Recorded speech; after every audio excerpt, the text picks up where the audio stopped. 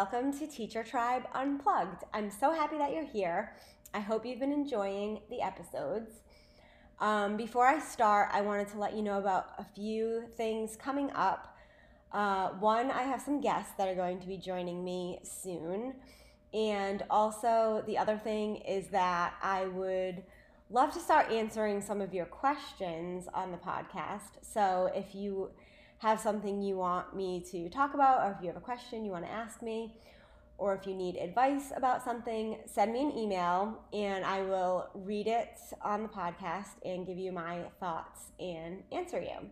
My email is ourteachertribe@gmail.com. So it's OUR teachertribe@gmail.com. Don't forget, we're on Instagram @teachertribe1. Today I want to talk about social connections. I do have a video on my Patreon that talks all about networking as an educator. And if you haven't visited my Patreon yet, it's patreon.com/teachertribe. And there's a welcome video on there that tells you all about what Teacher Tribe is about. It's only $5 a month and you have access to the entire library of content, all kinds of things relating to the teacher lifestyle. Anyway, social connections are a form of self-care. And, if I think back, I started teaching over 20 years ago, and some of my best friends today are people that I met during my first couple of years teaching. So it really is important, especially as a teacher, to make connections with people in your profession. I think, it's hard to understand the lifestyle of a teacher unless you've lived it. And I think just being there for each other so you can talk and vent and share and ask advice is just really important. And you can just really form some tight bonds and some genuine friendships through education. So you do need a social circle, and you want to surround yourself with people who support you. So I've talked before about this too, finding teachers who have similar values, similar teaching styles, and it doesn't even have to be in the same grade level, or even the same school, but just someone that you can really relate to and know that you'll both be there for each other. And, it's easy to think of your social life as a luxury. We say, you put your students first, you put your family first, you have housekeeping and chores and errands and all kinds of things to do. So you might feel like, I don't really have time to get together with friends, or I don't really have time to just sit on the phone and talk with a friend. But there are some ways that it is really important to your self-care, and there are some ways that you can make it happen and build it into your routine. So I'll share a few ideas with you. First of all, I think in-person get-togethers are wonderful. If you have the time and money to do so, just try it out, especially maybe you haven't done it in a while because we kind of all got used to staying at home. Maybe you're busy, but if you plan a date with friends, you can get dinner, coffee, a cocktail, go for a walk, work out together.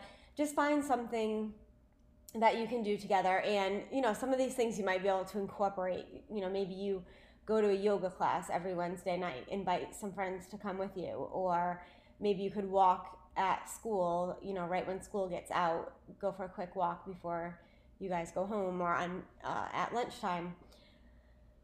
Just see if you can work in the time in your day to get together. Maybe you have coffee in the morning before the kids get to school. Meet in one of your classrooms. Sometimes it wouldn't even be planned. I'm ready to go out the door and I end up talking with a couple of my friends in my classroom, and next thing you know, it's 2 hours later. But if you can get together face to face, that's great. If you can't see each other due to schedule or distance, then try to schedule an old-fashioned phone call or a FaceTime to talk and catch up. I just always feel refreshed and energized after a nice long phone call with one of my really good friends.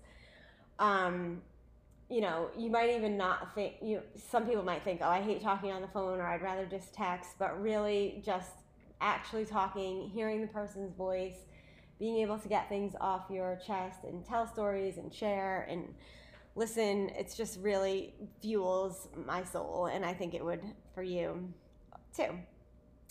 Now, I'm not saying texting isn't a great way to connect. So even if you are super busy, you can find small ways in your day to connect with friends or even family. Family is part of your social network too.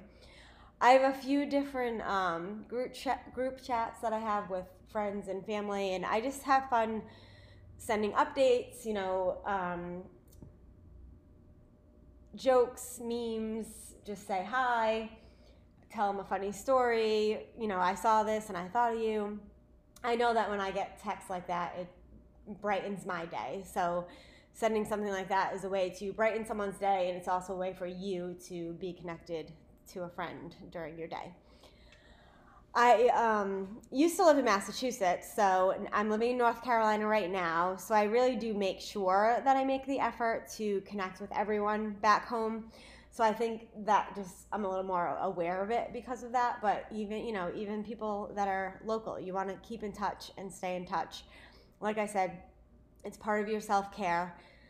At one point, I had said to myself, I'd find myself thinking about someone. Oh, I wonder, how they're doing with this, or I wonder how their new job's going, or whatever. So I said to myself, well, if I'm thinking of someone, then I should let that person know. So now I really make a conscious effort that if someone pops into my head, I'll send them a quick message, or if I take a picture of something and I think of someone that might appreciate it, I'll send it to them.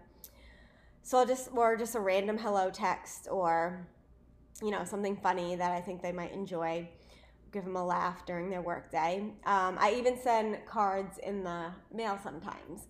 So there are lots of different ways that you can connect with friends and keep in touch. And with the technology that we have today, it's really easier than ever to stay in touch with everyone. So reach out, let someone know you're thinking of them, and make sure that you ask for support and advice when you need it.